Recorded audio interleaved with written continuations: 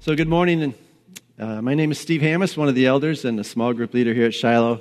And I'm pleased to be here this morning to just sharing what God's put on my heart for us as a church. And you know, this whole COVID thing, it's a really weird time.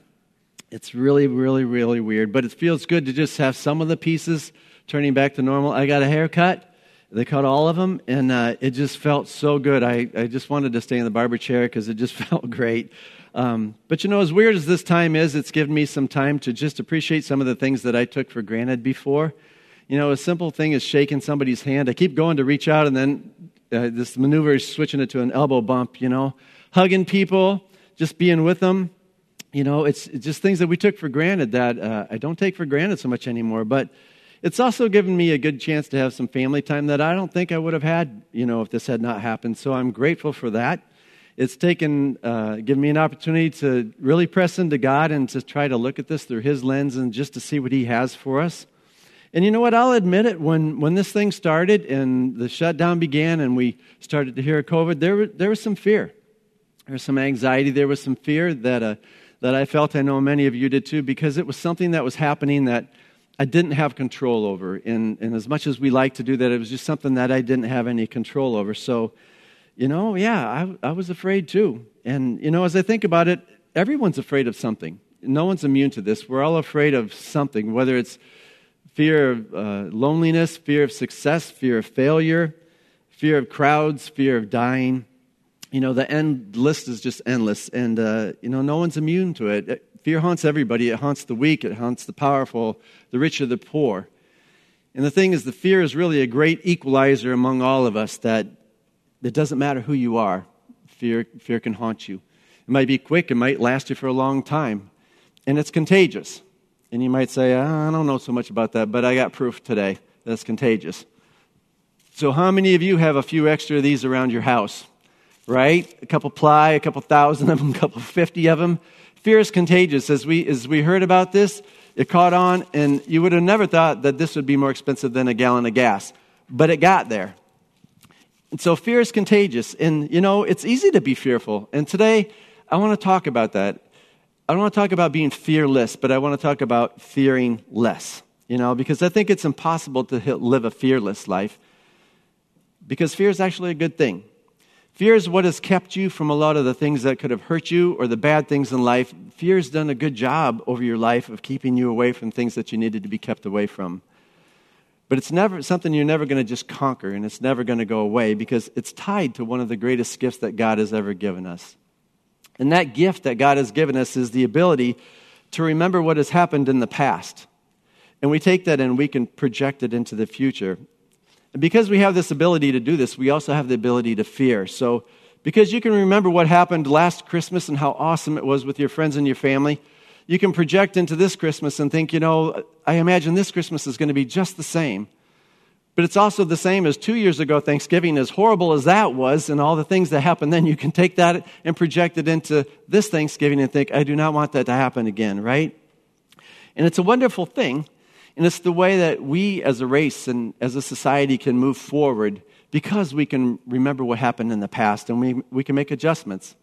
And we have memories. And as we think about our memories, we can take those memories and we can project into the future. And that's why we're able to dream or to wish or to anticipate. You know, but fear is also tied into our God-given ability to imagine. And imagination is actually tied to fear. Fear is when I begin to imagine what might happen. You might have seen this acronym, FEAR, false events appearing real. You might have heard it as future events appearing real. There's all kinds of different things for this acronym about fear. You know, I imagine how bad it's going to be, or how bad the next 3 years are going to be, or how am I going to pay my bills? We imagine, what if my job doesn't work out? Or what if this relationship doesn't work out? What if she doesn't call me back? What if she does call me back? What if we can't get pregnant? What if we do get pregnant? You know, our imagination just goes crazy. And just think what life would be like if we didn't have the ability to imagine. Just think life would be like without the ability to dream or to wish or to anticipate what something would be like. The problem is that our ability to do all of that also enables us to fear. And would you trade imagination for being fearless? if you could say, there's a button that if I press this button today, I'll be fearless. But in exchange for that, I have to give up the ability to imagine. I have to give up the ability to anticipate. Of course, you wouldn't press that button. And that's why we're never going to be fearless. So here's the question that I want to ask you today. Is there a way that we could not be fearless, but we could fear less? And the short answer to that, I believe, is yes. So if you're a Christian and you're a believer, we would look to the Bible. We would look to what Jesus said. So if Jesus were here today and we were to ask him this question, say, hey, Jesus, what do you have to say about fear? I think he'd say, I got 2 words, fear not. Really? Okay, you don't want 2, you want 3 words. Don't be afraid. Really? Jesus, 3 words. You know, the thing about Jesus, on the surface, you would think that he doesn't have much to say about it, but he has a lot to say about it in the Bible. And he knows that we're going to have fear in our lives. He knows that there's going to be things that we're going to be afraid of. But based on what he taught and what he said, there's a way that he teaches us to fear less. So I want to take a look at that. If you have your Bible and you want to open it, we're going to go to Matthew 10:28. You know, there are times that I think when Jesus worked with his disciples and he taught his disciples, I know that he has a sense of humor because I've seen him do it in my life, things that I know he chuckles about, things that surprise me. And I think when he taught his disciples, a lot of times he had a grin on his face. And I think it was probably a lot of fun to teach his disciples. So he starts off in Matthew 28, and he says this to them. He says, do not be afraid of those who kill the body. Like, what else is there? Jesus, what else is there? You kill the body, you've killed all of me. What do you mean, don't be afraid of those who can kill the body? And I think he just paused there. But he says, no, don't be afraid of those who can kill the body, but cannot kill the soul. Rather, be afraid of the one who can destroy both soul and body in hell. So in other words, if you're going to be afraid of something, be afraid of the one who can kill the soul and the body. And I bet that they thought, you know what, Jesus, actually, that doesn't really help me a lot. You know, I was kind of hoping that you would say, you know, don't be afraid. I'm going to protect you. Don't be afraid. Nothing bad's going to happen. I got your back. I'm Jesus. I got you covered.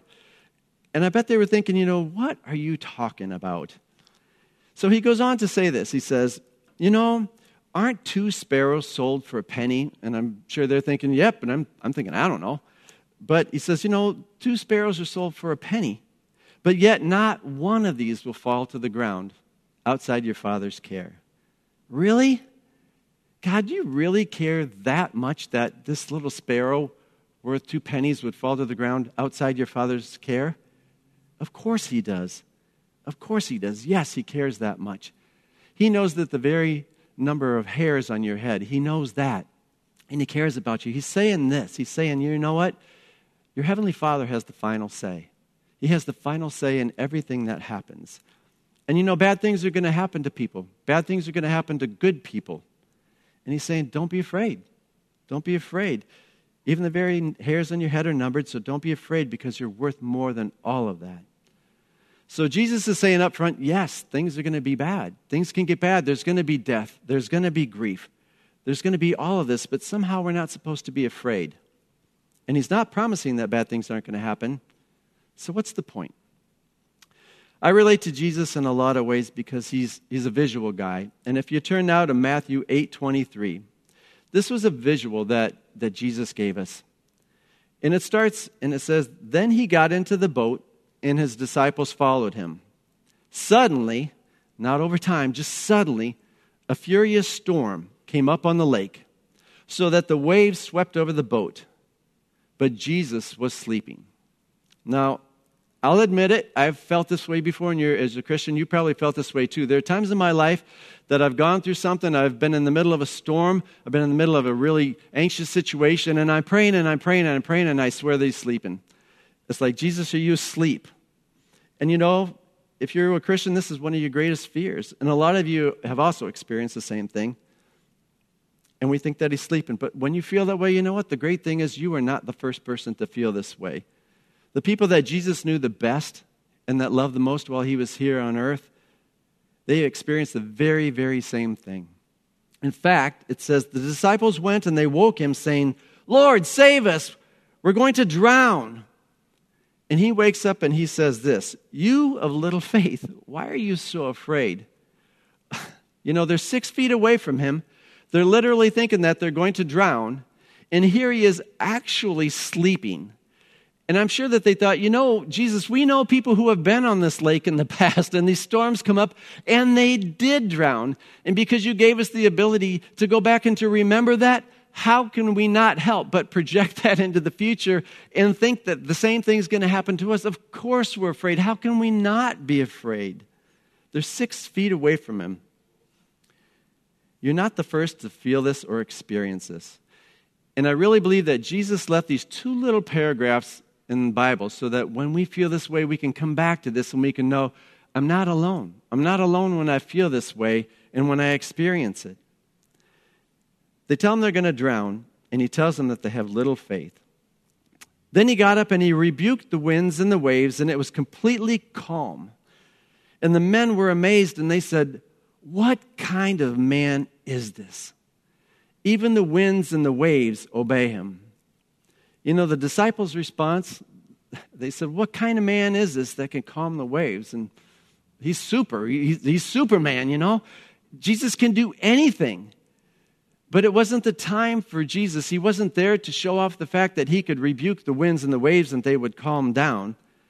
He was there to teach a lesson that would stand with us in the year 2020, that we still look at this. There was a huge lesson in these 2 little paragraphs of the Bible that I think you and I, as we look at things and we can go back to, it's an awesome lesson for us. And here's what I think God would have for us and what he wants us to take out of this story. In the middle of all the what that causes us to fear, there's a who that says, "Look at me. Look at me." In the middle of all the what that's causing you to fear, there's a who that says, "I want you to look at me, and I want you to focus on me." In the middle of that huge storm, their focus went on the what of the storm to the who of the person that could calm that storm and to bring peace. They weren't talking about, did you realize how fast that thing came up? Did you see the size of that wave that came over the boat? Did you realize we were getting so much water in the boat we almost drowned? They weren't talking about that. They were talking about the who, the person that had the power to walk them through it. And I don't want to be critical because of this huge lesson that happened in these 2 little scriptures, these 2 little paragraphs. The disciples didn't get it. And I can't say that if I were there that I would have gotten it right away, the whole lesson of it. Later on we see that they lied. They denied him. They lied. They left him. They fled. They left him out to be alone. And they deserted him. But later on, they saw the resurrected Christ. They saw Jesus resurrected. And we'll read in the Bible that they preached everywhere. They preached everywhere. And they weren't filled with fear anymore because a someone replaced a something. The someone, Jesus, replaced all the fear that they had before of everybody else. The reason they denied him before, that something was replaced by a someone. And this is how you and I can come to fear less.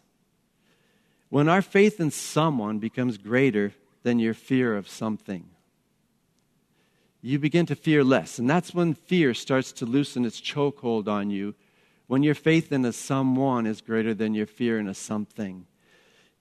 When we moved to New Hampshire, I had an import-export business, and we moved here in 1989, I believe it was. And shortly after we got here, the recession hit, and everything just went to pot. And I couldn't make my import-export business work anymore, so I closed it down and I decided to get a job. And I sent out literally hundreds of resumes, and I hardly got any back. And the ones that I did get back, they said no. And I was scared. I was anxious. I was scared. As a man, I felt like a failure. It's like, how am I supposed to be the man and provide? We're barely making it. And how am I supposed to do this? And a lot of anxiety. And then something happened that absolutely put me into a panic. And I was just so scared. This happened. We got pregnant. Like, how did that happen?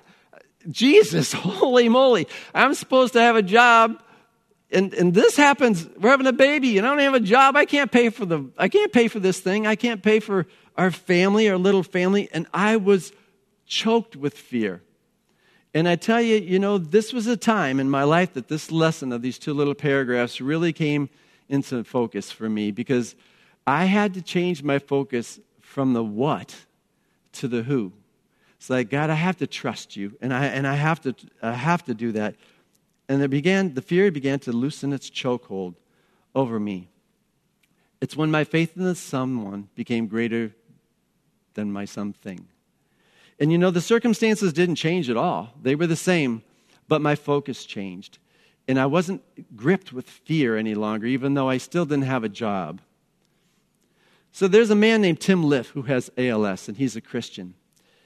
And he's pretty outspoken. He knows he has ALS. He's pretty advanced. And he was asked one time, hey, Tim, you've got to be scared. You've got to have fear. What advice would you give to people about fear? Because you're experiencing it. And he had two nuggets that I think were really good nuggets. The first is this. He said, I know I have ALS, and I've dealt with this for a while. He says, and this is my biggest piece of advice to other people. Stop worrying and live your life. The sooner that you can accept what can't be changed, the easier it becomes. So many people put so much energy into denying and striving to change things that they just can't change. And then in the end, they can't control the outcome anyway. He said, so stop worrying and start living your life. And then they asked him this. They said, what's your biggest fear, Tim? And he said, when this all started, my biggest fear was the unknown. He says, I was afraid of the unknown. He says, but you know what? The thing is that very little is actually unknown. He says, I know how this ends for me. I know how it ends. I'm going to die. And he says, so the same thing is true of all of us. At some point, we're going to die. He says, so, I'm living my life, and I'm stopping worrying, and I let it go. I let it go.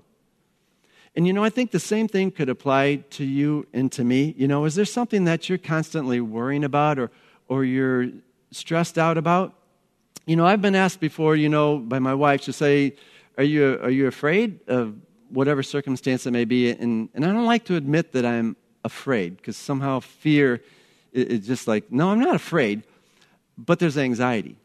And there's an underlying anxiety that sits under there. And you know what? It's the same as fear. It is fear. So do you have something that you have a lot of underlying anxiety about? And it's fear. Do you dwell on it a lot? It's fear. I would agree with Tim. Let it go. Put your faith in the someone. You see, we don't have to be afraid. And that's what Jesus meant when he said, don't be afraid of something that can kill the body. Be afraid of the person that could kill the soul. And we have a Savior that's a resurrected Christ that saves our soul. And we put our trust in Him. And when you can let it go and you can start to live your life, it will loosen its stranglehold on you. But you might have to re-release it. I don't know about you, but the times that I've done, and I put it at the altar, God, here it is. And as soon as I go away, I pick it back up and I carry it again. And I had to release, when we were back in that pregnancy situation, I had to release it hundreds of times, many, many times a day. I had to put it back in front of God's feet and say, I'm sorry, I just keep picking this thing up. And I would do it an hour later. I'd start thinking about it. And my focus just had to keep going back to the who, to the who, to the who. It's basically this: when there's a someone who can overwhelm the something. Jesus didn't promise us that things wouldn't happen to us. He just promised us that He would be with us through them. In Isaiah 41:10, He said this. He says, so do not fear, for I am with you. Do not be dismayed, for I am your God. I will strengthen you and help you. I will uphold you with my righteous right hand. So you know what? Everything might not work out the way that you want it to, but there is a way that you can keep fear in check and keep it in its place. I look to Paul, who had every reason to be anxious, who had every reason to be scared. He had no idea how things were going to work out. He sat in a jail, and he had no idea how things were going to work out. He could be killed, he could be tortured, whatever. He may sit there for the rest of his life. And he writes this in Philippians 4:6. He writes, do not be anxious about anything, but in every situation, or everything. By prayer and petition, with thanksgiving, present your request to God.